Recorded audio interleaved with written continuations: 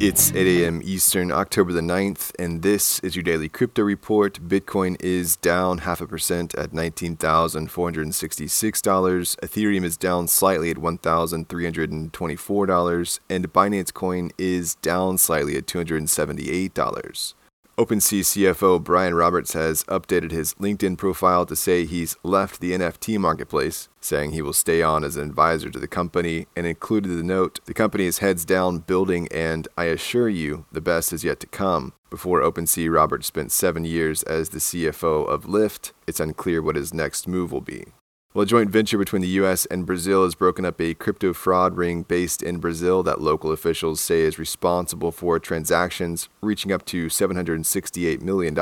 A press release from the U.S. Immigration and Customs Enforcement said, "Our investigation revealed that the organization allegedly deceived investors in over a dozen countries by falsely claiming that they had developed fully functioning, cutting-edge cryptocurrency-related financial products, when in reality the organization is suspected of advertising fraudulent partnerships and licenses that were used to dupe victims into investing millions into cryptocurrencies minted by the suspects. The cryptocurrencies eventually held little to no value." The Joint Task Force said the fraud ring was led by a 37-year-old Brazilian national who was a former U.S. resident.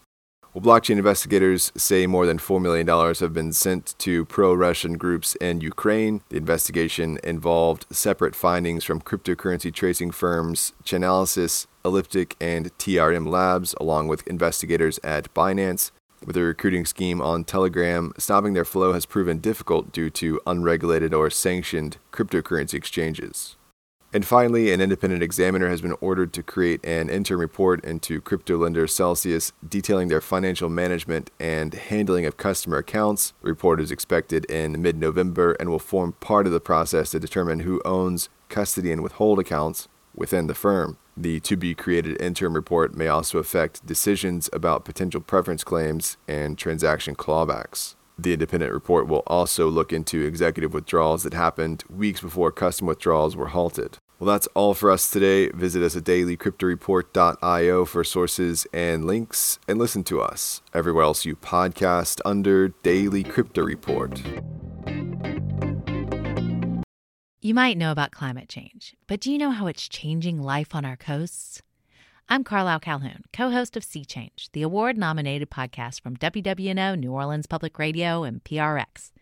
Each episode, we dive deep into the environmental issues facing coastal communities, bringing you stories that go beyond the headlines, from species under threat to climate migration.